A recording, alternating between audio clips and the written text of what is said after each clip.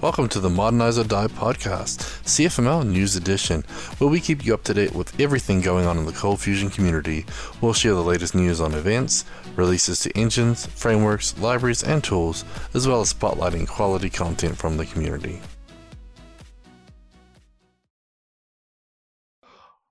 Welcome to Modernize or Die podcast, CFML News Edition. It's episode 169, and it's October 25th, 2022.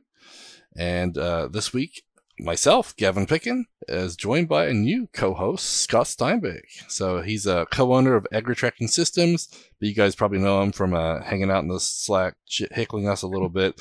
He's a Patreon CFML community member, and he's presented Into the Box, CF Summit, and CF Objective. So welcome, Scott. Thank you. Happy to be here. So you not too scared to come on the podcast and talk crap in front of the microphone? No, and hopefully I researched it well enough before we get started here, so I have something to talk about.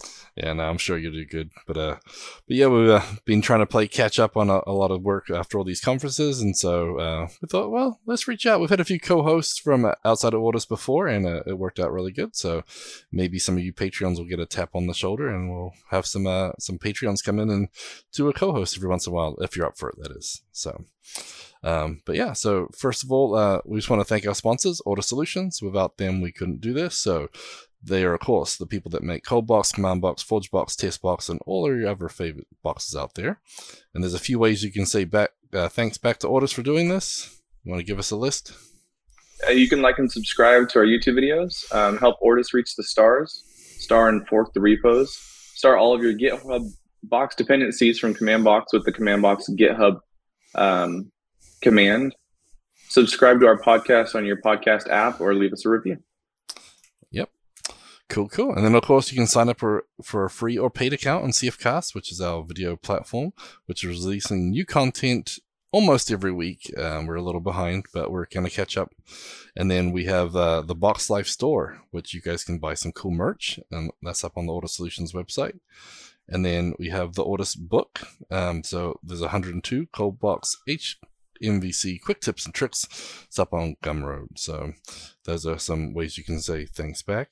We also want to thank our Patreons. So we have 42 Patreons providing 100% of the funding for this podcast, but we also have about 33% of the way fully funding the hosting of ForgeBox.io and all the Amazon S3 bills for everyone downloading all the cool stuff using ForgeBox, which we're excited to have that many people doing it. So very, very cool. Now, let's get on with some news and announcements. And first up, I want to just let everybody know that AI is taking over the world. So I've been playing with GitHub Copilot, but there's another little thing I just saw, which I thought was pretty funny. So I'm actually going to share my screen real quick. So those who are watching can see. So what the diff is AI-powered code review assistant. So reviewing your pull request takes a lot of time and effort. And so sometimes, you want to make that easier. So this gives you what the diff. It gives you a summary of all the changes and speeds up those processes. So it actually will, come in and actually, there's a picture, but give you sort of description based on your commit messages of what happened, kind of create like a change log almost. So using AI to figure out stuff. So it looks pretty good from what I can see. Obviously, I haven't tried it yet. But I just thought, man, this AI stuff, they might actually have some good uses for it, because some of the stuff is kind of crazy, but some of the stuff actually looks pretty good. I've seen a couple of these scenarios where they're using AI to kind of facilitate either documentation or copy for a website, content generation, comments in your code. Some of them are pretty generic in terms of the messaging, but they don't do a horrible job, and at least they can speed up your documentation and your typing for that kind of stuff. Yeah, so it says the free plan has a limit of 25,000 tokens per month. And they say 25,000 tokens is about 10 pull requests, apparently, 10 PRs. So I don't know how that works roughly, but interesting. But yeah, so you can obviously choose different plans. But anyway, I just thought it was kind of interesting. I wanted to share, something a little different. So yeah, AI is taking over the world, and you can use that. And the GitHub Copilot stuff is going well, so I'm enjoying that. And then Hacktoberfest got Are you ready? Have you got your full pull request in for Hacktoberfest? I have one. You got a few more days. You gotta get that in here. I'm gonna have to get it in there. I want that T-shirt. Yeah, actually, this year they have a couple of different options too. So they have a light and a dark mode. But Hacktoberfest, go get them in. You need 4 pull requests accepted by the end of the week. So if you have a pull request open on one of the Ortus products, please ping us in Box Team Slack. Let us know that you guys have something there, because we don't want to have you miss out. But yeah, so there's a couple of different shirt options, and I got mine, so I'm excited. So yay. Overachiever, I got like 7 just in case a couple didn't count. But actually been doing a lot of... Can you pick what you're gonna wear, or like what shirt you want before you finish your pull requests? No, when you get the pull request done and they're approved, that's when they kick in, and they'll actually basically that's when they go ahead and do the extra process. They send you a coupon code, they go to the checkout, and you can choose a tree or not or whatever. So yeah. So okay, so it looks like your link's in paste, Scott. So I guess you're off the hook this week. We didn't add him as a moderator like we talked about. So whoops. I tried. Yeah, I'll have to keep up on that. So sorry, everybody. Okay, but yeah, so they've got that open to the end of the week, and yeah, we're excited to have that. So don't forget Hacktoberfest. Okay. So we got some new releases and updates out, and I didn't highlight any of this stuff for you. Whoops. So you want to tell us about the new version of Masa, because they've got quite a few little things out here. Now, for those who don't know what Masa CMS is, that's the Mira CMS fork, right, Scott? Correct, yeah. So that's the open source version of Mira after they went private, and now they're a paid for CMS, I believe. Yeah, they sort of specialized in a couple of things, but Masa CMS has been doing really well. They've got quite a few releases. If you come look in here, you can see they've been pumping stuff out, rolling different versions out.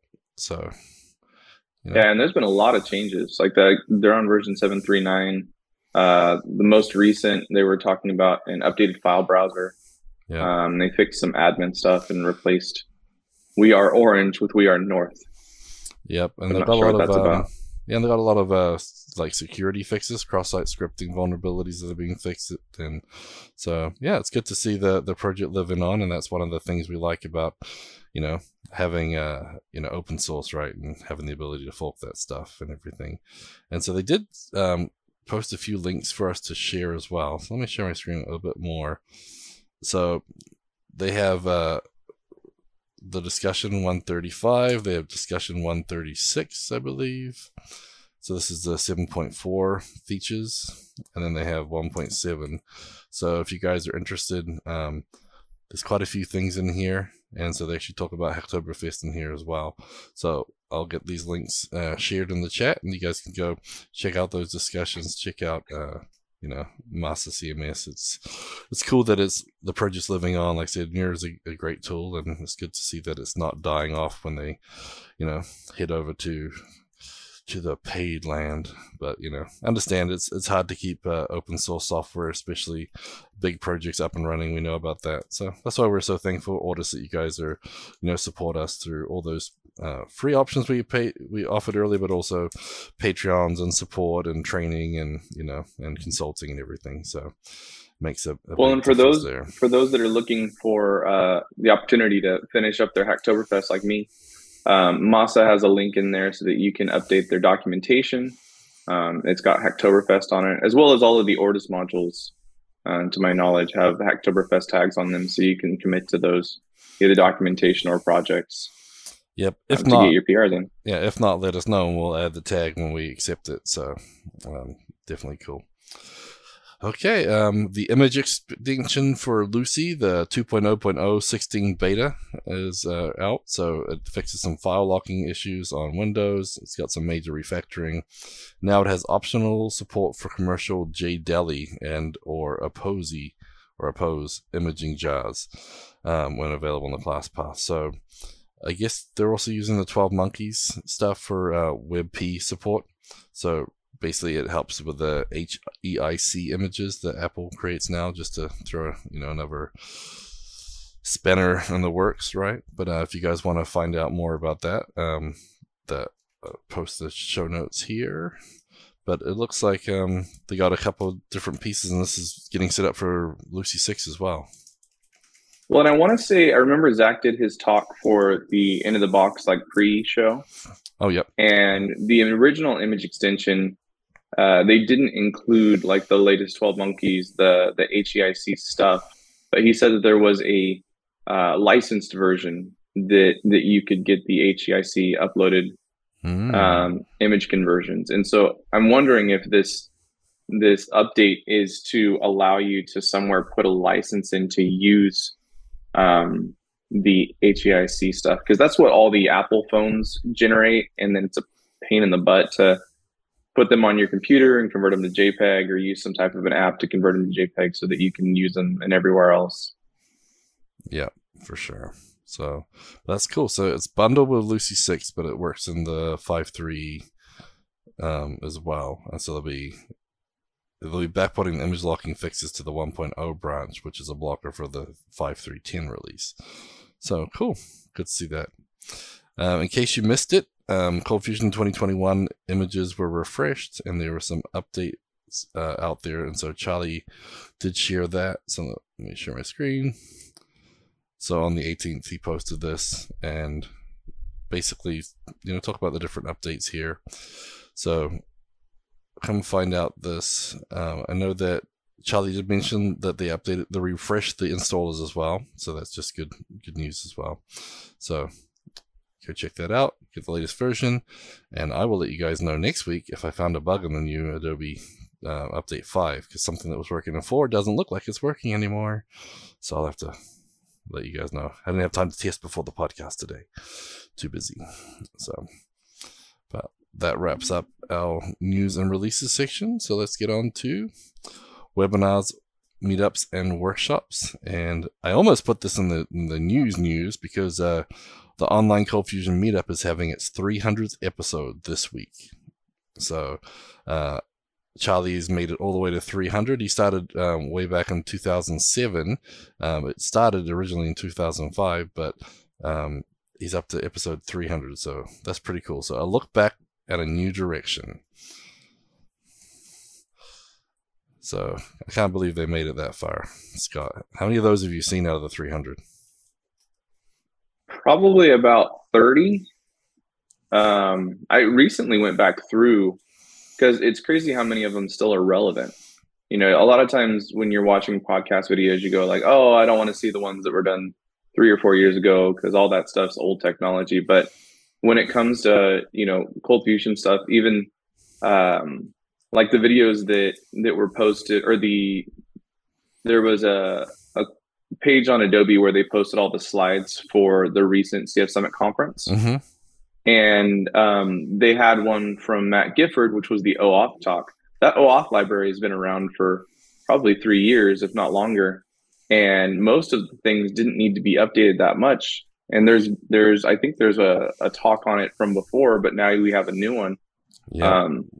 And so a lot of the stuff, especially like Java libraries and previous modules that were in existence, still work just like they did in the webinar talk that was done 3 years ago. So it's still relevant, as opposed to like JavaScript libraries where, they change up every 4 months. Yep, exactly. Or less. Yep, for sure. So the meetup.com, it's up there. So this Thursday, 9 till 10 a.m. And I believe that was in my time zone. Let me double check. Yeah, that's my time zone. So Pacific. Yes. So, yep. So 11 a.m. The real important one. Yeah. There's an Ortus webinar coming up. Step up your testing with Gavin Pickin. October 28th at 11 a.m. CDT, just Central Daylight Savings Time. Developer time. We all test manually. Let's step up our game with some easy, powerful, and valuable automated tests with TestBox, even on your legacy code bases. And I believe, are you going to be talking about the tool that we've been working on? for the Yeah, test box we details? will a little bit, but we'll just leave it as teasing that because we're going to talk about that a little bit later in our ForgeBox module of the week. But yeah, Oh, a sorry. little bit of that, and just a lot of more people need to be testing, and I'm making a big push to do more testing myself, and it's just one of those things. Testing is important. Finding those bugs earlier means you'll spend less time fixing them, and unlike other people, even if you're the only person working on it, Ben. You can still get a lot of value from tests. But sorry, Ben Adele and the Working Code podcast talks about his differences of opinions and tests. But I like tests. I like them a lot when I'm even by myself, because later on when I come back, it's like a different person when you're coming back to your code later. So tests are definitely helpful. And for me, it helps me catch those edge cases as I'm developing it. I'm really trying to get into the TDD thing. So instead of manually testing everything, I'm doing it with tests, and it does help. But yeah, we got to get easier and better. So trying to make life easier as we test is important. So I'm going to try and share some things to help you guys step up your testing, and including a little tool that Scott and I have been working on that we'll talk about later. Have you heard of Git Blame? I have. Yeah. So it'll tell you who committed a line of code. And a lot of times it's you. Yeah. I know, it should be the default, right? He's like, are you sure you want to know that it was you? Right. It's too funny. But yep, so that's Friday. So hopefully you guys can come join me for that at the Autus webinar. And I just posted the link in the chat. Now, the CF Hawaii is also having a meetup, and so Mark Takata, the Adobe CF technical evangelist for Cold Fusion, will be presenting on the new Cold Fusion Builder extension for VS Code. So you'll talk about, the access, the built-in support for IntelliSense, code completion, semantic code understanding, code refactoring, security vulnerability, and maintaining the integrity of your code, working with extensions, remote support, all that good stuff you're used to with Cold Fusion Builder, and it's in VS Code, so that makes it pretty slick. And so that is going to be on Friday, October the 28th, so later on the same day.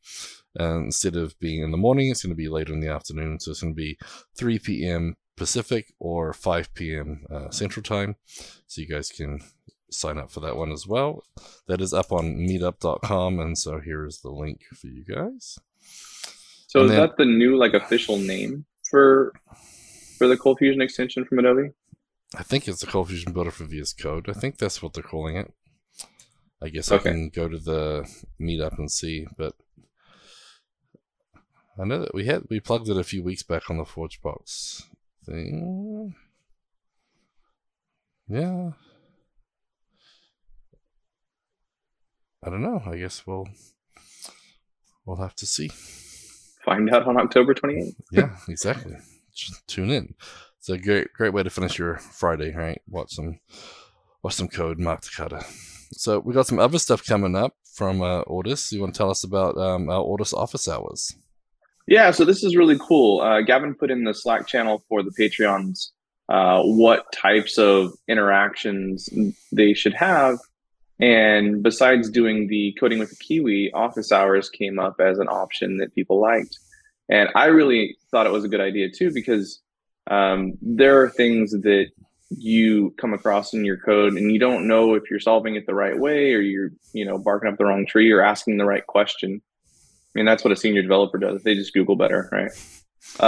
Yep. And so this, I think, is a great opportunity to have different Autus hosts out there, and even to be able to have them go back and talk to the bigger team if they're not sure about the answer, but to get some really well-rounded brainstorms about how you should solve a particular problem in your project. Yep. And I think the good thing about it too is that, it's not just going to be Autus telling you how to do it. It's going to be Autus talking with people in the chat about how to do it. So sometimes the community members can give some good, good feedback too. And it's, but just take it into the live stream type approach. And so that's going to be the first Friday of the month. So that'll be November 4th, 11 a.m. Central. And the sign up link is coming soon. So we'll have that very soon. And we're also, the first one's probably going to be very informal just to get things rolling. But I think what we're going to try and do is basically, have people sort of book a slot almost. That way, we can sort of help focus on things. And that way, if you have something particularly you want to help with, maybe you can sort of give us some heads up beforehand. That way we're actually come a little prepared for it. Sometimes you get there and people ask you those really good questions and you just feel really stupid, but it's okay. We can always say, you know what, I don't know that, and I will figure it out and I'll get back to you. And that's okay too. So, but yeah. And Charlie also mentioned in the chat that it's Adobe ColdFusion Builder is the extension name now in the VS Code marketplace. Oh, but it's Adobe CML when you hover over it. Okay. And so I wonder if it's marked that in the bug tracker now too. I think that was something they were going to update. Cool.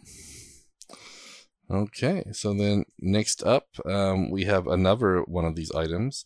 So Audice is basically every Friday is going to give you something now. So the first Friday of the month is Audice Office Hours. The second Friday of the month, which is a Patreon only. So one of those perks of being a Patreon, you can come on Friday, November the 11th at 11 a.m. Central Time, and we're going to be doing Audice Book Club. So this is something I wanted to do for a while. It's basically like a software craftsmanship book club, and this allows us to, read some of these books, but also talk about them. I've been going through the Clean Code series by Uncle Bob, Robert Martin, and so I read Clean Code and Clean Architecture, and I might do Clean Coder and then Clean Agile coming up soon too. But I've got a lot of these points that I want to sort of discuss and throw by people. And, you and me on the way back from Into the Box were on the plane, right, listening and talking about it. And I was like, we really need to talk to more people. And this applies this way in Java, but in ColdFusion, maybe this is a little different, and, or just sort of reinforce those points. So, yeah. So I think... Go ahead. I think in our community, there's a lot of people that didn't have classical programming taught to them. I mean, CFML, one of the benefits to it is it's so easy to get into it and using it that a lot of times you get it to work and you don't know if it's the right way that it should be organized. And so I came in on the back, of your job position when I first started coding. And even though I went to college, I went to college for an MBA program, not for a computer science background. So a lot of what I learned was just kind of trial and error and reverse engineering, which didn't give me any background on what I should be doing, just what everybody else is doing at the time. Yeah. And I mean, I obviously... At school, I did do some design patterns and computer science stuff, but I had a mixed business degree too. So yeah, you were getting the leftovers of whatever I thought was the right way to do it. And so, sometimes it's good to throw those ideas around and everything. So I'm excited about to throw those out there, and I've even mentioned it to Adam Cameron, so we'll have some big opinions coming out there too. But, I want to get people like Brad and Luis, and, there's a lot of community members with a lot of experience and a lot of different backgrounds, and they can bring a lot to the table. And the other thing too is I want to make sure that we have ColdFusion versions of these books. So I want to create the samples. So instead of looking at Java code and try to figure out what it does, let's create a ColdFusion version. So some of the book club might actually be sort of working on some of that stuff. So I might try and make some of the examples in ColdFusion, and then we can sort of discuss them, and, and it might be a way to build a little repo together too. So I think that way it'll also help other people wanting to learn, how to do clean code. They don't have to try and understand the Java or whatever. So anyway. Yeah, and we've got good resources too, with the book that Luis put out, which was the Modern CFML in 100 minutes. Yep. Exactly. And then Learn CF in a week. So all of those resources have some really good value to them. And I don't know if they touched on the fundamentals or the principles of software architecture. Yeah, I mean, I know Luis tries to bring it into everything, and a lot of it's the design patterns, right? We talk about them, but we don't have examples. And there are examples, we just don't know what we should do. And so I think saying, okay, look, in Content Box right here, there's this is the design, the provider pattern, this is the pub sub pattern, we can point out examples in ColdFusion code and discuss them, and, and say, oh, that's a good way, or this is a little bit different, or, I mean, and now that we have more OO stuff with abstractions and everything too, and static types, and it's kind of cool that we can get into that. Well, static methods, not types. But and that was new to me. I never knew that was an option in ColdFusion. And then all of the all of the OO talks on CFcast that Nolan did are super helpful for learning some of that stuff too. Yep. Yeah, and I actually think it's a blog series on my to-do pipeline that I'd like to be able to go through all the design patterns and sort of explain them and point out to some of those videos like Nolan's ones to be able to get more about it too. And then David just said in the chat that we should reach out to Kevin McCabe. And actually, like, I really liked Kevin McCabe's software craftsmanship videos he used to do, and he had a little chat room that I was in for a while too.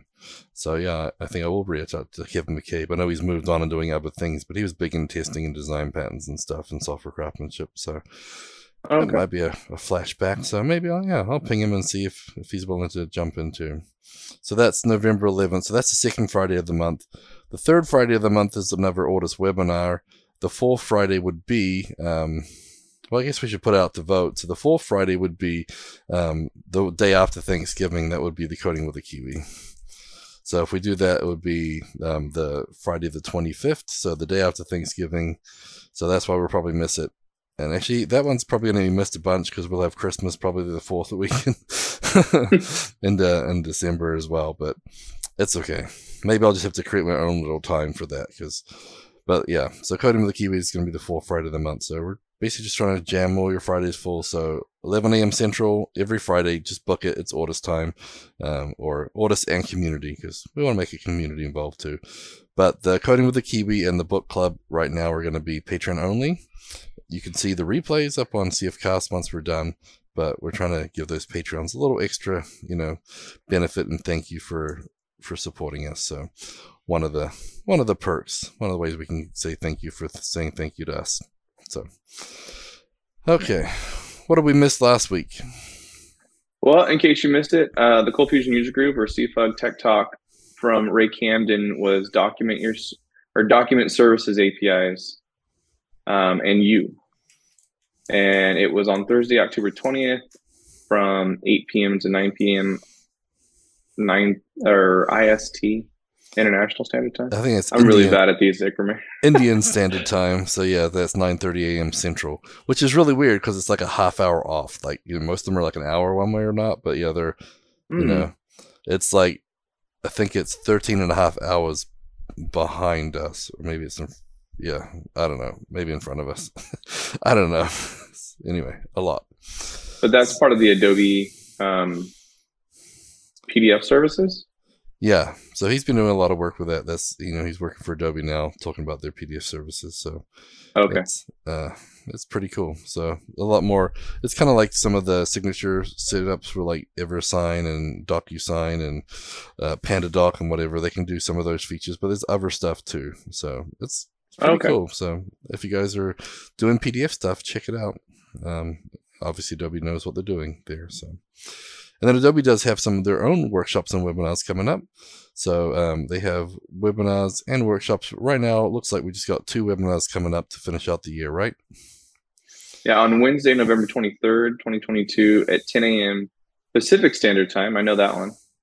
Building native mobile applications with Adobe Cold Fusion and Monaco I/O. I still don't know what that is. I didn't get to attend it's like PhoneGap. It's really, okay.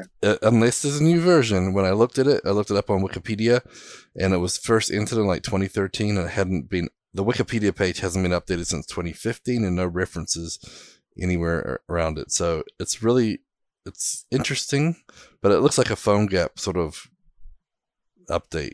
Kind of, it's like using Cordova behind the scenes, but it's meant to be like an independent platform for deploying. So just like, you do jQuery Mobile or Ionic and then use Cordova or PhoneGap to deploy, it's kind of that line. But so I was going there excited about this new thing, and it looked kind of old. But I did have to leave partway through that his session at CF Summit to go wrap up our booth stuff because we had to clean up and get out of there. So I did miss some of that. But maybe I'll watch this and maybe he'll prove me wrong. But that's what it looked like to me. So because you've been doing a lot of work with Quasar, right? Yeah, love me some Quasar. And that's got a lot of that stuff built in. Yeah, so Quasar allows you to output lots of different things. So it's Vue.js based. It's got its own UI network, sort of framework and whatever. But yeah, you can pump out stuff through Cordova or Capacitor to Android and iOS apps. It also does Electron stuff as well for Windows and Mac. It does browser extensions. It does SPA single page apps, PWA progressive web apps. It also does SSR server side rendering for your SPAs and stuff. So there's a bunch of stuff built in, and it's really pretty flexible. So that's why I keep talking about Quasar. It's pretty neat. I'm going to add all those acronyms to my resume. Yeah, I did. I don't know what half of them mean, but I just throw them in there anyway. Neither do they. Exactly. And then December 22nd, so right before Christmas, Mark Takata's going to be doing a winter holiday special, giving you a preview of ColdFusion 2023. So that one is going to be available for you guys to check out right before Christmas. I'm pretty excited about that. Okay. So, Charlie just mentioned back to my mention of the news about refresh installers. It was a tweet and a post. Yeah, we have the notes in the show notes there, Charlie, for that. But thanks for sharing that with everybody else. So, and then if you guys want more webinars from Adobe, or to see more information about it, they have that free link too, which I was supposed to let you say, but oh well. Sorry about that. Oh, actually, they changed it. Oh, they moved the ColdFusion Road to Fortuna up to November, so they switched them. The Monacos got pushed back. So glad I clicked on that link. So we'll have to switch that. So yeah, the dates are switched. The actual content is switched. Oh, I forgot Fortuna was the name of ColdFusion 2023. Yep, that's what they're calling it. Yeah, so they just pushed the Monaco one to December. So I will move this stuff right now in the show notes. Sorry everybody for confusing you, but last time I looked, that's the way it was. They must have just rescheduled it. I guess they want to get information about Fortuna out earlier, so that's cool. Have you heard about some of the stuff that they're talking about coming out in 2023? I think they did that at the keynote, right? Yeah. I didn't get to attend CF Summit. It was a good mix. Some of the stuff was really good. Other stuff were like, really? Haven't you learned your lesson? I mean, I don't want them working on UI stuff. That's my thing. It's like, we don't have enough resources to build all the stuff we want you guys to build in the back end that I can't build. So don't spend time and resources updating CF Maps, please. Like they're updating some stuff in CF Spreadsheet, which is cool, but if it hasn't been updated in 8 years, then if you update it now, do I want to rely on it being updated again? So that one is, I like them to integrate, so I'd like them to do the spreadsheet stuff. But when they started talking about like updating maps and CF chart again, I'm like, we have libraries for that in the front end. Why don't you work on the Java integration stuff, low level Java stuff that we can't do properly? Like ColdFusion that would be wonderful. Yeah, so I'm like, if you can do the stuff that we cannot do, let us do the stuff that we can do. So any low-level integration with other services and tools, great, do it. Spend all day on that. I know that the marketing people want, fluffy charts and stuff, but they could do it elsewhere. And I mean, I don't want them wasting the resources on that, but I was telling a few people, it's like, remember, this is a developer conference. If you're at a developer conference, talk to them like the developers, not like their marketing people. We don't care about CF Maps. We don't care about CF charts. Or most of us don't. But marketing people are like, oh, you can make a chart really easy? That's awesome. So if you're going to do it, Just don't tell me. But I'd rather you not do it at all. So spend the money. I don't know how many tickets Brad has in there about like making Java integration better. Like Matt Clementes talked a bunch about that. So I think they should make the hard things easy and leave the easy things to us, because when they do it, it makes it hard because they don't update it for years. So, yeah. Yeah, that's the biggest problem. I was using the extension JS stuff that they had built in for a while. And then it stayed on like 4 old versions and everything broke after a while. Yeah. I mean, the weird thing is like, if they had the resources to maintain it all, I wouldn't care. But when they're spending time and they're splitting it time, like they don't have the resource to keep it all up to date, I don't want them to work on it. Now, if they doubled their team so they could do the new stuff and the old stuff, that's fine. But obviously they have a problem getting, keeping all that stuff up to date. So they should focus on their core competencies, and JavaScript isn't it. But well, and I would assume, like, originally that was the idea to help get people onboarded, but now that it's become a more established language over time, I don't really see the purpose for trying to like advertise to that group of people. You should be advertising to the set of developers that are moving with knowledge, moving from other languages over to Cold Fusion, and provide those tool sets that are going to be helpful to them, not the flashy front end stuff that people typically will do with JavaScript and keep up with JavaScript and change often. But the thing is, they don't sell to developers; they sell to managers, and managers hear the fluffy stuff and they like that. Okay. Developers, I mean, like I said, when they did the Ajax stuff way back in the day, that was really hard to do in JavaScript. Like before jQuery came out and made it easy, all that stuff was hard, and so they did it, and they did it fairly well. And then jQuery came out, and then it didn't matter as much, like that's the big thing. So most people that use the UI things before jQuery loved it because it actually did work, but they just never updated it. And then, like David said, inversely, when they actually do update the CF charts, they broke all the charts that everybody was using. So that didn't really help anybody either.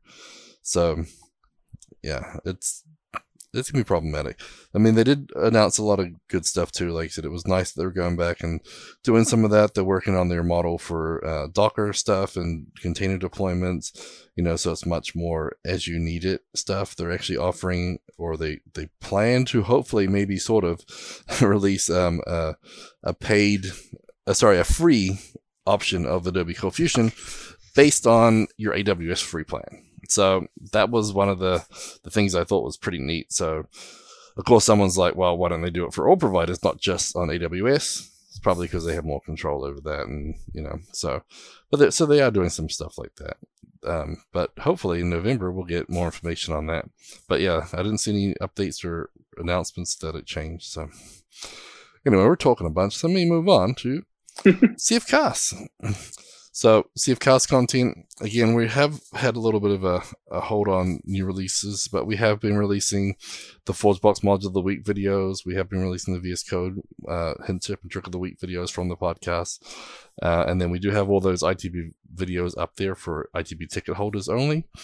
If you're a subscriber, a paid subscriber, you'll get all the other content released in December for ITB. But I really am working on a series that I'll be releasing soon. So why don't you tell them about that, Scott? Because I almost released them last night. I'm that close, okay? So next week, I'll have new content for you. I promise. You're not procrastinating at all. That's wonderful. I'm trying to get it done. Just too many things. So more ForgeBox and VS Code podcast snippet videos, boxifying a third-party library from Gavin, Cold Box Elixir from Eric, getting started with Content Box from Daniel, and some more ITB videos that will be released in December for those who are not ITB ticket holders. Yep. So we do have a lot of stuff there for you guys. And remember, some of the previous ITBs do have free videos. So even though it was released a long time ago, we've released more of them as free. So there's content there for you guys, but we'll get you more, I promise. So honestly, we're almost there. Okay. Conferences and training. So last week, they had the Awesome Day online conference, and so that was last Thursday, October 20th. So that was AWS giving you sort of the intro down to how to get started with AWS Cloud. And my week got away from me, so I did not make it live. So I'm hoping I can find the recordings later. But that is looked like it was going to be a pretty cool little conference thing there. But we have some more coming up though, right? In November we have one coming up from DigitalOcean. Yeah, November 15th through the 16th, Deploy from DigitalOcean is a virtual conference for global builders. Subtract complexity, add developer happiness, and join the mission to simplify the developer experience. So that's at deploy.digitalocean.com. Yep, and so we also have Into the Box LATAM coming up. That will be December 7th. I know they've been working hard on the site. I don't even know if it's up yet. I guess I should look. I think it was... Let me see if they've updated it real quick. Nope, still got last year's date. Can't read much of the Spanish, but I figured that much out at least. So it should be December 7th, so that should be coming soon. But we have a few announcements of some Vue conferences too, so I'm going to share my screen for those watching so you guys can see. But those in Europe, they have a Vue Amsterdam 2023 coming. Apparently, it's the world's most special and largest Vue conference. So the call for papers is open and the blind tickets are available now. I like the name, blind tickets. That makes sense. But the 2022 videos are up as well. So if you guys are checking Vue.js stuff out, that looks like a good option. So they call it blind tickets because you don't know what you're signing up for? Like you don't know the conferences yet? Yeah, that's the best way to put it, actually. Because, usually before the speakers are announced, before your workshops or sessions announced, you buy blind, right? So that's pretty good. The pricing is pretty decent, though. So it's like $6.99 for the early bird ticket or the blind tickets. And it'll be going up to about £900 but by the end of it. So, but Amsterdam sounds pretty cool. But we got some other conferences. What do we got coming up? Yeah, Dev Nexus, April 4th through the 6th in Atlanta. They've got early bird conference passes April 5th, available until November 20th. So we got a little bit of time. And if you're planning to speak, please submit often and early. This is the one that Luis and Brad normally go to. All right, yep. And they try to teach people about Cold Fusion in disguise. Yeah, in disguise. But yeah, they have a booth there. Adobe's had a booth there before. Fusion React is usually there too. But yeah, it's a great conference, and we're trying to send more people to other conferences to learn and grow our developers. So I think they had 3. Do they talk about Kotlin and Cold Spring and those types of things there? Yeah, they have a ton of framework talks, and I guess there's another language that Red Hat just started, like it's a Java type. Spring Boot type competitor, and a lot of those conferences, the more sponsorship money you spend, the more talks you get. So there's like 6 or 8 talks on this new Java thing. But yeah, Kotlin's in there too, because isn't that JetBrains Kotlin? So they have a few talks, but Spring Boot's pretty popular too. But so Brad likes to go there and look at some of the stuff and says, "Oh wow, that's kind of cool." And it's like, "Oh my gosh, you have to do all that just to do this? Man, that's so hard." You should look Cold Fusion. But yeah, so you guys can check that out. And then Vue.js Live, so I guess it's online and in London. And so Code, Create, Communicate, they got 35 speakers, 10 workshops, and they say 10,000 plus joining online globally, but 300 luckies meeting in London. So you got some early bird ticket links here as well. So you can watch the 2021 recordings. But Vue.js Live is where you can go find out more about that. That should be a fun one. Yeah, I'd like to get out and about sometime, but it's so hard with school and everything else, kids, and the wife's a teacher, so we have to behave and not go vacationing in the middle of the school year too much. And I'm still avoiding switching to Vue 3 because they have all the non-option, the other format. I think John did a talk on that one. The composable APIs? I think it's backward compatible, though. Like you can still do normal stuff in Vue 2. There are some changes, but for the most part, you don't have to use composables. But no, not Vue 2, Vue 3. I know. I thought Vue 3 was... Oh, is it? Okay. Yeah. So Vue 3, I mean, you can still use the Vue 2 format in Vue 3 for the most part, but adding composables sounds really good. I mean, listening to a lot of Quasar stuff lately, and they're talking about all the Vue 3 stuff. So I'm excited to try it now. Got to figure out what the hell composables actually means, but I think it's much easier. You can basically take pieces of your code and share them instead of sharing whole elements and components. So I need to learn more about it myself. So, but we'll go to Vue.jslive.com. I know I might have to do the online version for that. They've actually got all the last year's videos of 2021, so I want to learn more about Pinia and a few of those other things too. So I got a lot of work to do, I guess. So I'll be watching some more videos this weekend. But Into the Box 2023 is also coming. So May 17th, 18th, and 19th. We will have the call for speakers released, I believe, starting November 1st. So call for speakers, So start thinking about your topics. We want new speakers. We want more speakers. I believe we are going to do the pre-conference again for those who can't travel, but we want to see as many as we can to the conference. And I'm actually trying to push hard to get a third track. So we may actually have 3 rooms going at once so we can have more content. And we are talking about having like an open area for like ad hoc talks and a little office hours type thing. So different Ortus people actually have like a little office hour, so you can go hang out with them, chit chat, ask Eric about Quick and QB stuff, or ask Brad about Command Box or whatever else. And so, if you want to go hang out with them, you can. And we'll try and do a couple of those sessions per person over the time, so you don't have to miss your favorite session. But we usually record them, so you should be good. So, we're excited about that. The 10th edition, so it's going to be big. So I think that was the hardest part this last year. There was so many good talks that you had to pick which track you wanted to be on, and you always ended up having to miss something good. That's a sign of a great conference, right? I hate going to those conferences like, I guess I'll just sit here and eat cookies because I don't want to go to them. It's like, not even are they not good, they're just like, you don't even, And unfortunately, I don't think that happens too often with our conferences with Cold Fusion. We usually have some pretty good stuff, but Into the Box, I think we really do push for content, and we always have so much content available. But what we're planning to do, I don't know if we're announced it yet, but you guys are listening, so shh. The third track is actually going to be like a deep dive track. So instead of having like 6 sessions throughout the day, we're going to have like 3 deep dives. So like a getting started with Logbox type stuff, getting started with, some of the bigger pieces that people want to see, the more beginner stuff, or like you actually want to sit down and do it. So like a mini workshop. So we're thinking about doing that. And we're also going to put a little more time between the sessions. And so we're going to go to, 3 at the same time, but we'll have a little more space. We'll probably have less sessions per day per track, but we'll have more because of the extended format. Because that's one thing I liked about CF Summit is they had like 15 minutes between the sessions. So you had a little more time to use the bathroom and chit chat, get a drink or snacks, go talk to a sponsor.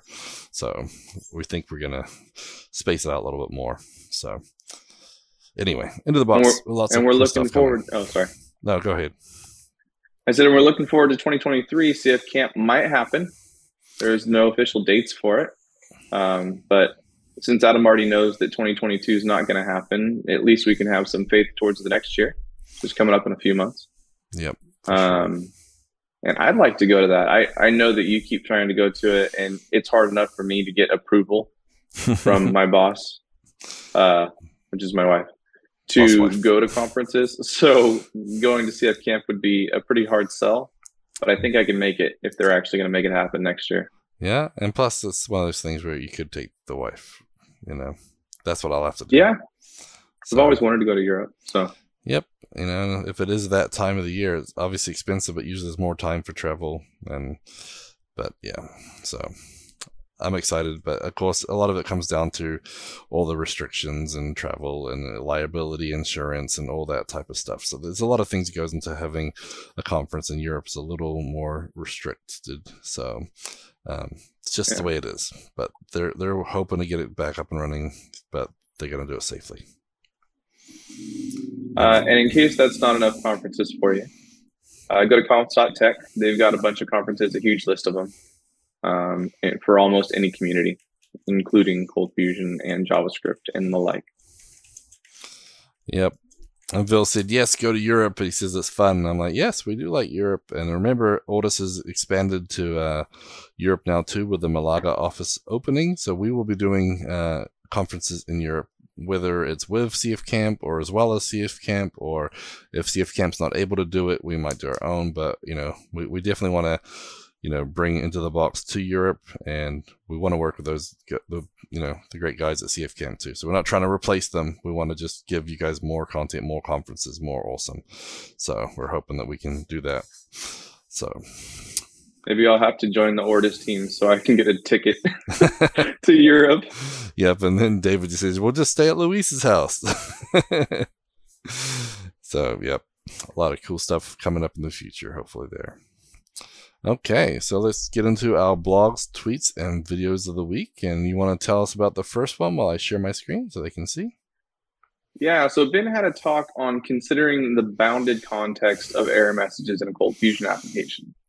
And I said, He's what? basically, yeah.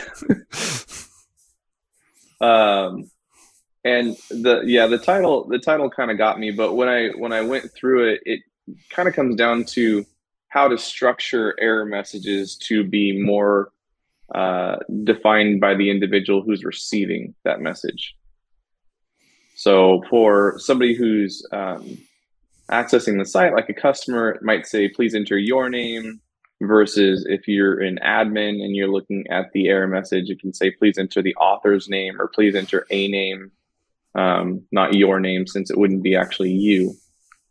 But the way that he went about trying to solve the problem was by having a public and an admin CFC that had the same get response method available. And so whichever one was included for that scenario would return a message. Yeah, it's kind of interesting. Like, obviously you want the code to be as clean as possible. You don't want to duplicate logic and everything else, but having some type of, basically a polymorphic response almost with the way you're doing it, it does make sense. But I think you said it in the comments. Oh yeah, Will. I'm sorry. Yeah, Will Belden was talking about resource bundles and try that sort of approach to it. Instead of having to make a whole CFC, you could basically just use a resource bundle type approach. And then, of course, we could even do resource bundles with, obviously, I18N internationalization. And then you could do internationalization stuff based on types as well. So maybe you could have a subtype or something. So... yeah, and I think that's a good idea. I mean, it seems like the majority of the code in the admin and the public was almost identical, with the exception of the message.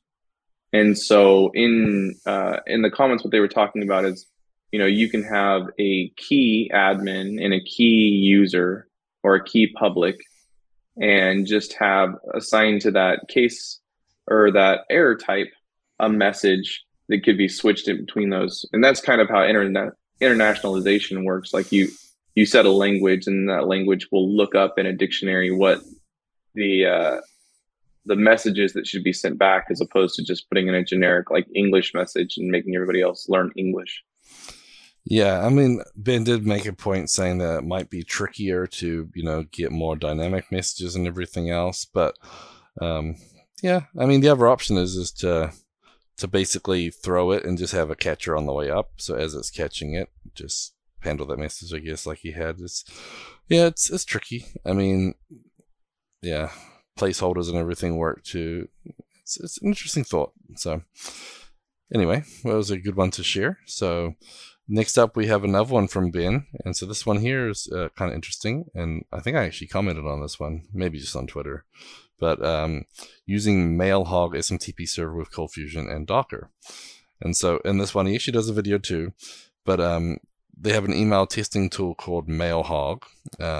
And he learned about it from Sean. But basically in the Docker Compose YAML, you can set it up. So when you start up your developer environment, you can actually spin up an SMTP server called MailHog. And then when you're in development mode, you can send all your email to that server instead of sending it out to real people.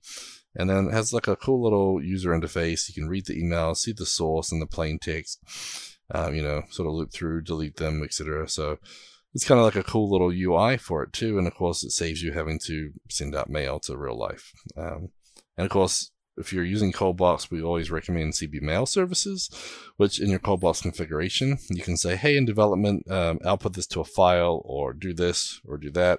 And I have a module called the pre CB Mail pre-mail filter, which allows you to say, hey, if it's development, never send it, or always send them to, my Gmail instead. Or if you're in staging, if it's on this list, yes, you can email it to those people, but if it's not on that list, email it to me at this one instead. But this is kind of a cool way because it gives you more of the user interface. I thought it was pretty neat. Although it does does make me think that my idea for doing a CB mail services, like a mail trap with a UI to read them better than just the log files, is a good idea. So anyway, yeah, I mean, it's all self-contained, which I like that idea because it's just all there. You don't have to install something or have a third additional service running, in order to trap your mail. It's just built in. But the UI would be nice because a lot of the emails that I send out today have to be formatted for Gmail and look pretty and not just be like HTML and text like they used to be, and have to be somewhat mobile friendly so that they can show up on people's phones. So it would be nice to have an interface to view that, which would be an improvement from typically with CB mail services. If you want to send stuff out and you want to do it on more of a mass scale, but you're doing testing, you would just write it to a log file, or you'd send it to your personal email. And I've had the experience that if you send enough to your personal email, Gmail will automatically spam it, which is fun. And so either using MailHog or using like a mail trap like you're suggesting would be a really nice solution to that, so that you're not stuck running into those additional problems. Yeah, I mean, what I wanted to do too was actually give more options, where basically like CF Scribe for Logbox, where basically when someone emails, the email comes into this little email service. So in CB mail service, you pointed at, Gavin's mail trap or whatever I'm going to call it. And then from there, I can say, oh, if it's on development and these email addresses exist or don't, then do this. If it's got this category, do that. And so I could actually have it pump out to different email providers. I could use, Postmark or SendGrid to do stuff. I could send it to a MailHog thing somewhere if somebody wants it for development servers, or I could pump it out to log file somewhere, basically on a per email option, have that sort of processing. But again, we could spin it up where it's like a Docker image is a perfect idea. So like, oh, well, I could just spin this up in my Docker Compose. It's just running Lucy inside there with this little module, and it's listening for stuff, and it's like Sentry but for email. And then I'm like, well, why don't I do a few more things? And now we can do all the other stuff that we talked about with Luis's Orders HQ sort of setup, where, hey, you can manage your Coldbox scheduled tasks from in here. You can do this from in here. You can do your mail from in here. So I don't know. There's lots of ideas from it. So it's pretty cool.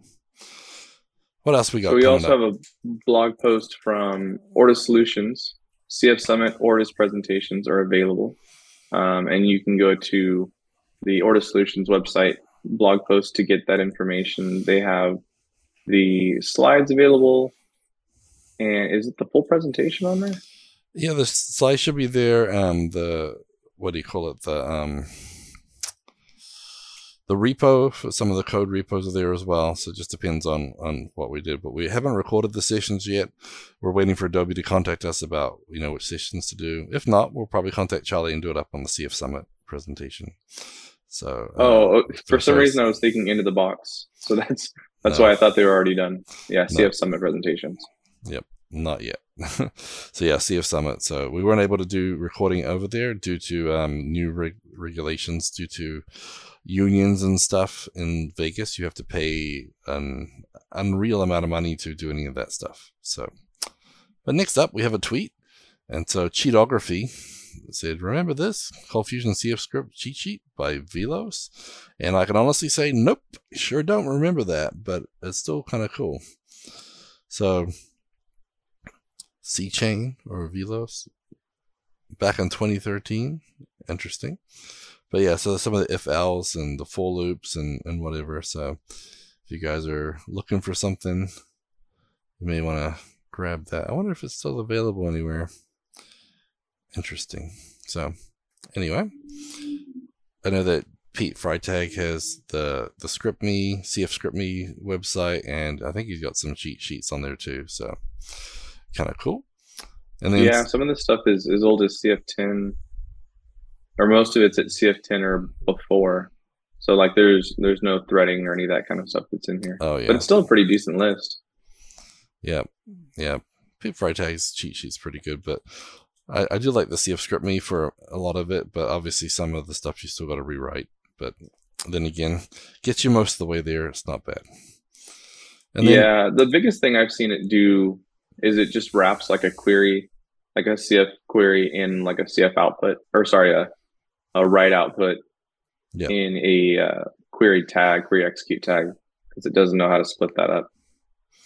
Yep, that's not too bad though. Okay, next up we have a blog post. So this is one that we mentioned before, the CF Summit that was captured for your convenience. So we have all the things. So this is what you were talking about earlier, saying all the different talks. And so I think almost all of them. There are a couple that are missing. I did realize there was a few missing, but they'll get more soon. We can see mine and Daniel's. You can see it on the other one too. But yeah, like Charlie's one here for how Adobe CF images have evolved, and Yoast modernizing through evolution, not revolution, which I missed that session. I really hope he does a presentation online somewhere, but I'll read the slides if needed. But there was a lot of good talks there. So, guys, but that one's about Masa. Yeah. CMS. Yeah. And then, what was I going to say? I think the hardest thing about being a speaker is that you have to balance how much you keep in your slide deck with how much you actually talk about. And so some of the slide decks that were on there when I was looking through them, it was basically like the slide had a topic and then they went into code to talk about it, but that's not going to be on the slides. So I hope that a lot of them will do the online conference after the fact, because it's a bummer that we got, or a lot of us had to miss it. Yep. And that was the thing with them being so close together. Not a lot of people could do both Into the Box and CF Summit, and people had to make choices. And September is not the best time for a lot of things too. So we're hoping with moving to May, everybody can make both of them, and we can see you at CF Summit and Into the Box in the future. You too, Scott. We missed you there. So I wanted to be there. Yeah. So now the next one's a blog post, but this is like a year and a half old, but it has some meaning. So you want to tell us about the Slack conversation that led to this blog post? Absolutely. So John Wilson, if he's in the chat, I'm not sure, but had asked a question about being able to export data as a CSV from a query. And it seemed like a pretty simple question, right? You just loop over the rows and output them as CSV. But it had quite a big thread that we were talking about. First, he had mentioned that CF spreadsheet, because I had suggested CF spreadsheet was a good way to go, was too much of a package just to do CSV output. And it turns out when you look at the data that the method that calls the query to CSV, it's actually pretty slim. So it would be fairly performant if it hadn't been for the fact that it needs to support both Adobe and Lucy. And Lucy has the threading built into like the async, or the async threading built into each statements. So at the end of the day, we had come down to a fairly performant method, which was looping over the rows and turning them into a string and building an array, and then outputting that array to a bigger string with line breaks in it that would actually output it to the browser. But then we had come across this blog post from Ben that was talking about using lazy queries and streaming CSV separated value data in Lucy. This was back when the current version was 5.3.7. So do you know what a lazy query is? No, I think it's time for you to educate me. So a lazy query, from what I thought, was a query that just didn't get called until you needed it. But that didn't really make a whole lot of sense in terms of why it would be beneficial. So a lazy query runs the query, but doesn't return the result set immediately until you call the row that you need. So it doesn't keep it in memory. If you think about how... Kind of like an iterator type setup, where it basically gives you an iterator so you can get the next row as you loop through them? Yeah, that would be a good example of it. So typically you would write your query, the query would be sent to the database would execute the query and return the result set through the JDBC connector, and then you would get the result set built up in memory in either a query object which behind the scenes is a struct of or a set of columns and arrays, or you would get it as an array if you had the return type array, and that would build it into an array of structures that you could then iterate over. Well, in each of those processes, when they come back, you have to build in memory the entire data set before you can start using it. And the idea of using lazy queries is that you can hold the query on the database side and ask for each row, and it keeps a pointer to the row that you're currently like asking about. So if you were to loop over that query, you could get each row, but it's only loading it in when you ask for it. So that's the lazy part of it. And to extend that into making CSVs download at a faster rate, what Ben's doing is he's using an output stream to start outputting data. If you've ever used like Flush in your code before for loading, large pages, and you want to be able to see the output faster, you can flush to the screen, and that will write to the output of the of CFML so that the browser will get part of that page in chunks. And so typically you would load this into memory, and then you would run your conversion over it to convert them from arrays of structs to strings. And then that would be another, chunk of memory. And then you would output the entirety of it to the browser, which is where the user would download the CSV file. And so in this scenario, they're grabbing one row at a time, turning it into a string and spitting it out or flushing it out into the browser's output, so that there's no overhead memory load on each one of those rows. And you will start downloading, if you've ever seen like a file start to download but create like a temporary file in your file system, it's starting that file or opening the file operation and putting data in there as it's being sent to it. And then at the very end of his code block, he's just closing out, which basically tells the browser that you're done. So he writes all the bytes, flushes them, and then finishes the CSV output stream. It also closes the query, although Zach mentioned in the comments that you don't need to do that. It'll do it for you if you reach the end of the query. Yes. It's one of those things with Java used to be good about, opening and closing stuff, so you can leave things dangling, but it's nice when the engine does it for you. So yeah. So that was a pretty intense walkthrough. I mean, I know that a lot of things these days, I know he worked with PDFs doing a similar type of stuff, so that's pretty cool though. I've heard of the lazy query somewhere, I don't know where, but I know there's some drawbacks, like you can't use the record count and everything. But I know, right, and that's the biggest drawback, I would say, is that because it's not finalized, it's not wrapped as a string, so you can't use, or it's not wrapped as an array or string, so you use the dot methods. Yeah, well, I wonder if they can do something there. I know, like with QB and Quick, you can get a chunk at a time, but yeah, I know whenever we do like result set stuff, usually we have like you have some metadata about it. So you run like a count type query to get the data aggregation sort of stats, and then you get the data. And for that, you could use the cursor and iterate through. Maybe that would be a good approach too. But it's pretty cool. So, I mean, if you're dealing with big data and want to pull down some files, I like it. Yeah, it's pretty cool. Pretty cool. Okay, so next up we have Al. Find a job. So usually talk about getcfmljobs.com, which has 142 listings, but none have been released this week. But Charlie did send me a link, so I'm going to share that.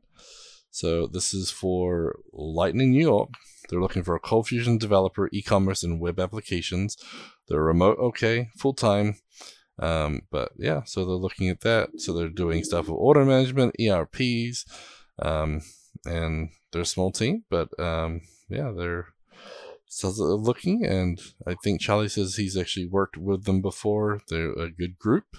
So if you guys are looking, check this out. So I'm going to share that in the show notes for you. And then we also have a position or two that is up at Order Solutions. So we're looking for another couple of USA developers. And if you guys are in the other areas too, if you're in Spain or if you're down in El Salvador, let us know, because we're always looking to expand our teams and grow the team a little bit more. But right now we're looking for one in the USA or two. But we're wanting to grow that team a little bit. So let me share that link as well.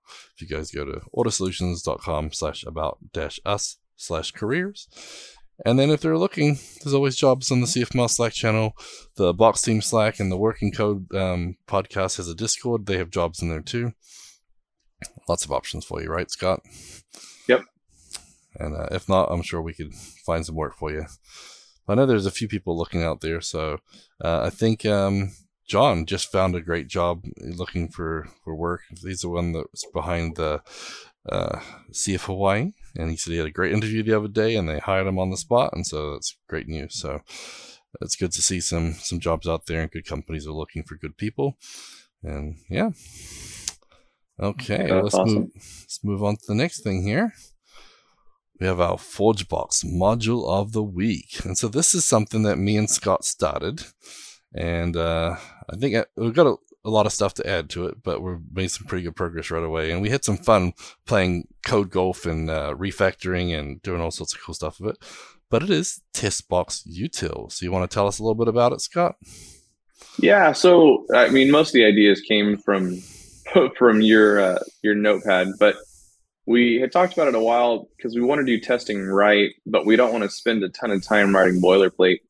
And so we came up with a utility package that you can add on to TestBox that will give you some matchers that make sense for working with APIs. Because we commonly have to deal with checking for 200 responses or 404 responses or 400 responses, authentication issues.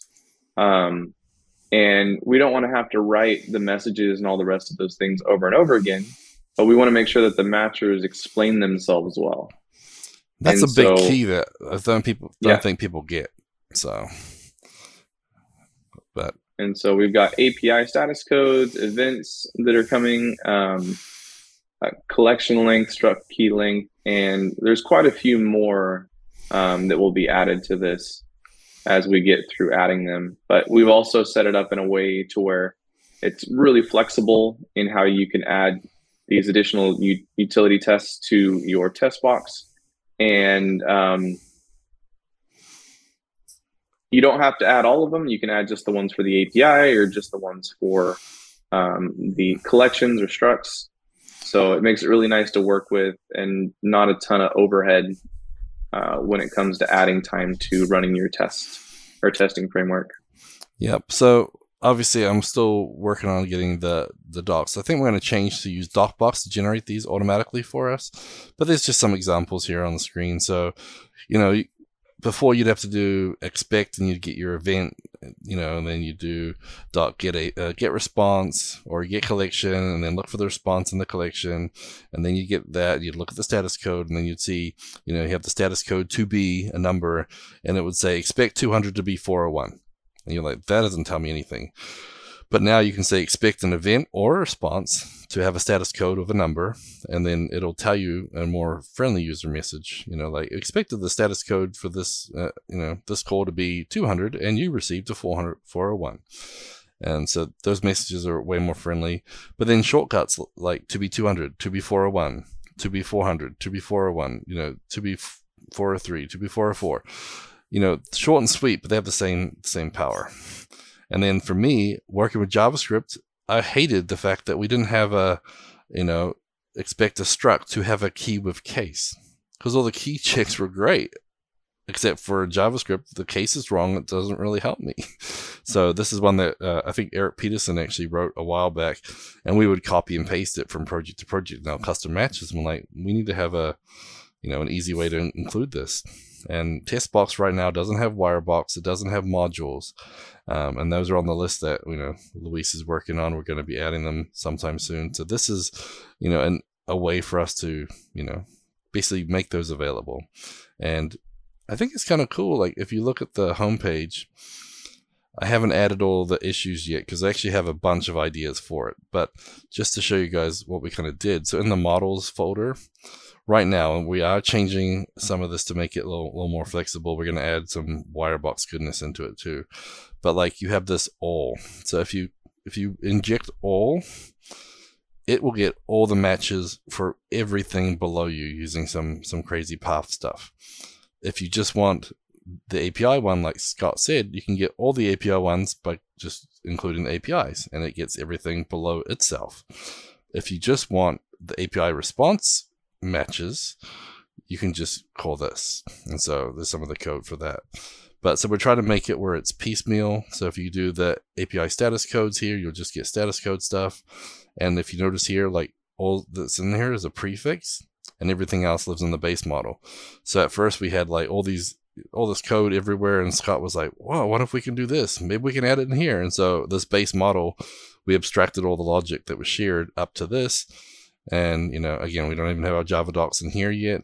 But long story short, there's a lot of cool stuff in it, and we're just getting started. So, again, we've got matches and helpers, so you can get little functions that you can use. And then, like, into the API response helper. So this will actually get an API response. So if you pass it an event or JSON or whatever, it'll try to figure out, like here it's saying, is it a struct? So if it's an event, it'll be a struct. And if it actually has a key called get rendered content, and that key is a custom function, then we're probably got an event. So we're going to say event dot, get rendered content. And then if it's JSON, we can deserialize it and return it. And so that's how we get the response. So this little bit of code here will do that. And so if you guys come to my webinar, you'll see how I took like 8 lines of code and made it 1 line of code in my tests, and it does everything I needed to do. Anyways, long story short, it's awesome. Scott and I had fun putting it together, and we got a huge list of things we want to add to it. And then you guys probably have a bunch of little custom helpers you've made, little custom matches. We want everyone to sort of, work together and make it better, make our lives easier, better. So anyway, sorry. Yeah, I'm excited for it. Yeah, I think it's a lot of cool stuff. And then, yeah, if we can automate the documentation piece to be off the functions, that's going to be cool, because right now I was updating the README. I'm like, it's really annoying to update the README. I just want to be able to push a button when I build it, just do it. So we're working on that right now. And then that might require a couple little changes to it as far as how the matches and helpers are built in there. So we have the CFM, so you can just do a CF include if you wanted to, but the CFCs read the include. So we try to make it very flexible so you can use it for legacy or anything. But yeah, I'm excited. So feel free to add issues if you can think of other matchers that you want to have in there. Yeah, or make your own PRs. That too. Yep. And I definitely want to go in there and throw in a bunch of the ones I have for ideas. That way, hopefully it'll, give people some good ideas. So yeah, so I think it'll be cool. And again, I showed Louise and everybody else, and I was like, because we don't have this yet, hint, this is the way I did it. So, eventually we'll have Wirebox, and then we'll be able to have modules, and we'll have like metadata on the CFC that says it's a matcher CFC, and then it'll use using the annotation just automatically be available. That's what I want, but we'll get there. So anyway, so that's our ForgeBox module of the week. Help make it better, and come check it out a little bit more on Friday at the webinar. Okay, our VS Code hidden tip and trick of the week this week. This is a VS Code Quasar doc. So we got CF docs for our CFML stuff. Now you can get the VS Code plugin for all your Quasar docs. And so I'll share my screen for those watching. It's only got a couple thousand installs so far, but it's pretty cool. I mean, I really like Quasar. They got good documentation, good everything else, but basically it just pulls it straight into an iframe essentially in your code, so you can bring up the documentation, get to all the APIs just directly. So it's pretty simple, but those little VS Code tips and tricks, they really do help. So you got all the different options, but I love Quasar. If you haven't used it or looked at it, check it out. It's great for, again, almost anything. even has a UMD option, so you can use it inside your Cold Fusion applications, bring in the styles and the JavaScript and drop in your view code. But I haven't done much with that. It's sort of like the do you just tweak a little bit, or do you go all in and do the Spire? So I'm at the point where this is really interesting. Sorry, go ahead.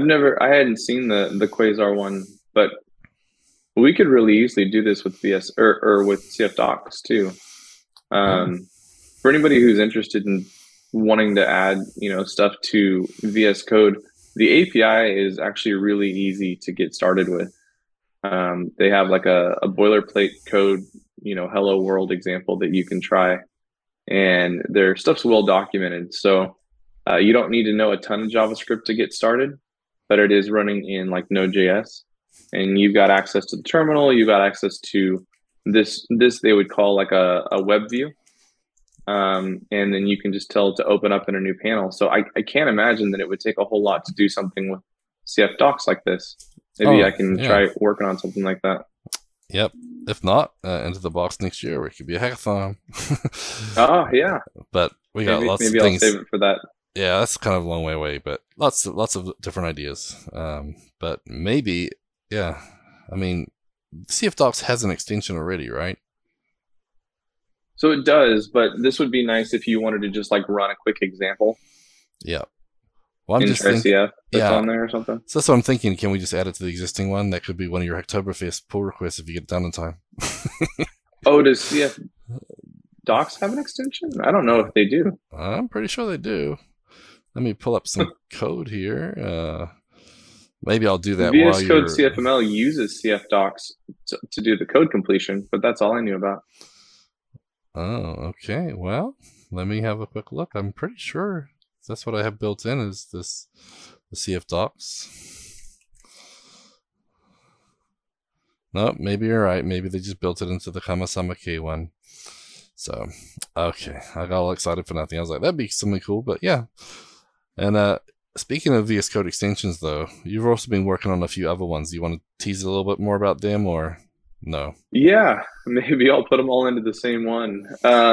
One of the things that the VS Code command box extension already does, it allows you to run scripts that you have in your what is it, server.json file or box.json file. Yeah. So if you wanted to run like a linter, if you wanted to run like what are some of the other things that are in there? Oh, it's like CF format. Yep.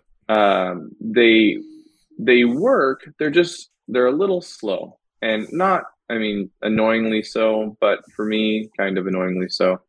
And the biggest reason is that when Kamasama K put it together, he wanted it to be kind of like just a runner. It can be whatever it wants to be. It doesn't have to be Cold Fusion. It just can. And if it is, it just appends box onto it and runs it and is done. And then it closes the process.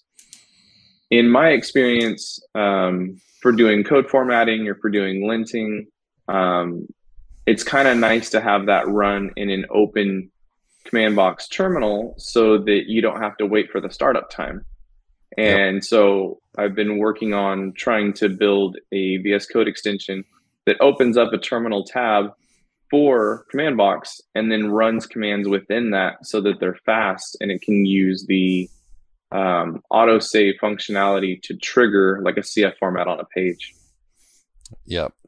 Because we were talking about that, and we were like, I wonder if there's like an API to get into that or something, and then, playing around, and then you finally found that. So, yeah, I'm excited about that too, because, obviously we could rebuild everything in Node, but nobody wants to really do that.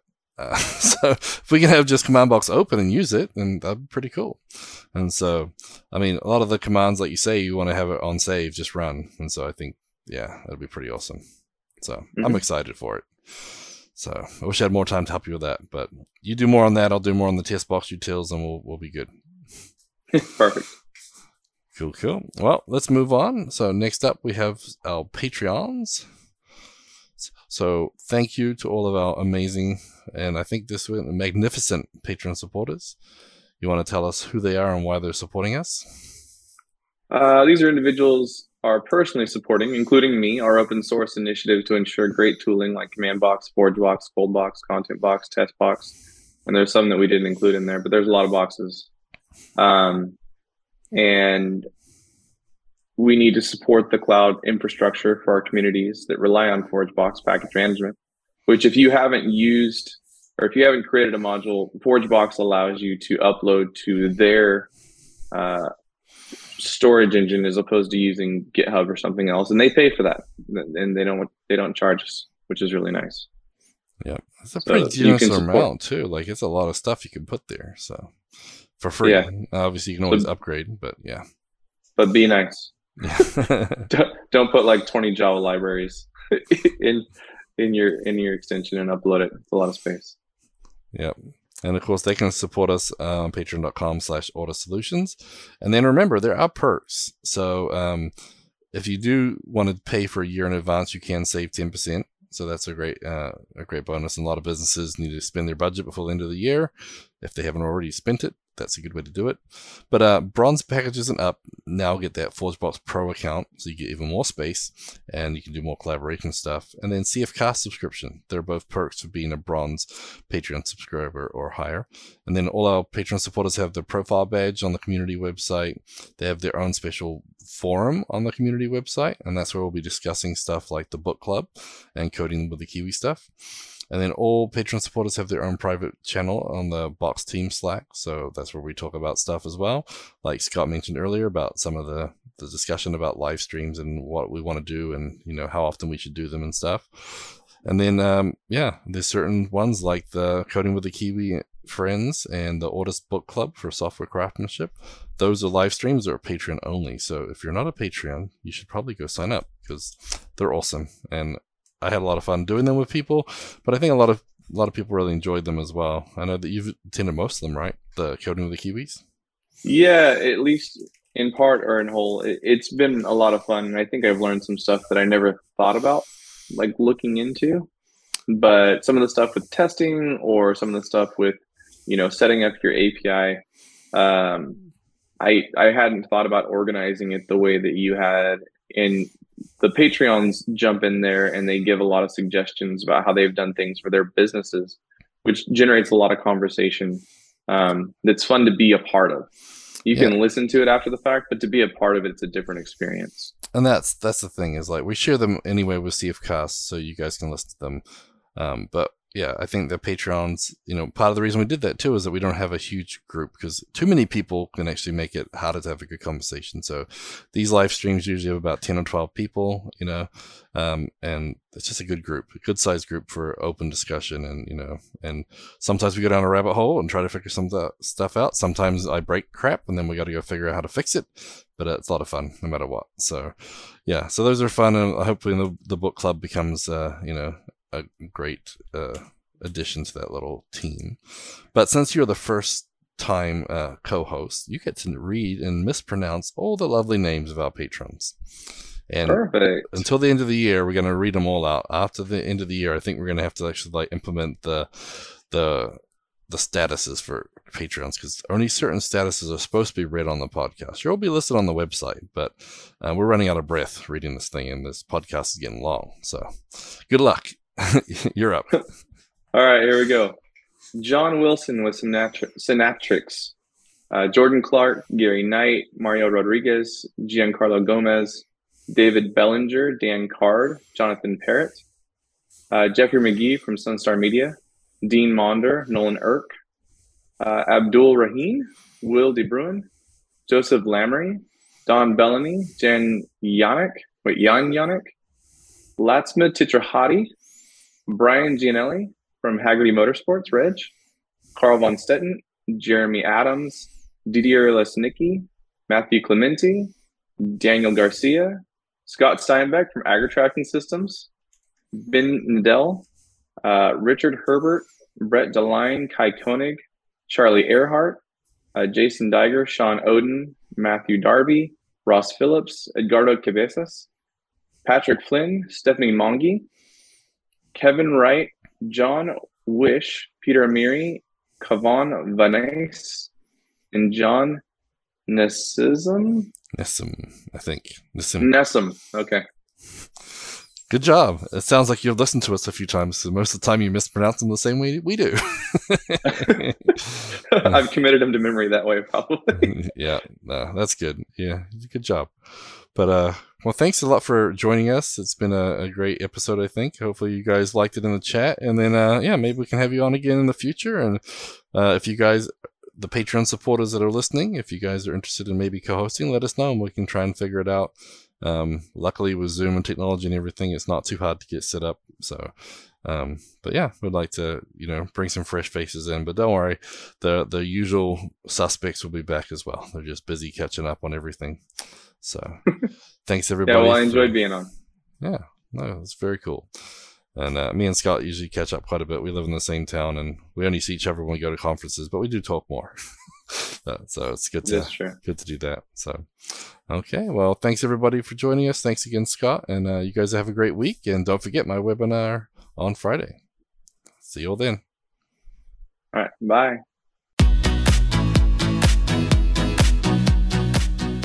Show notes for this episode can be found at cfmlnews.modernizeordie.io, where you can also subscribe to your favorite podcast player like Spotify or iTunes. We also have the link to YouTube to find more videos just like this. The music used in this podcast is under a royalty-free license from Sound.com and Blue Tree Audio.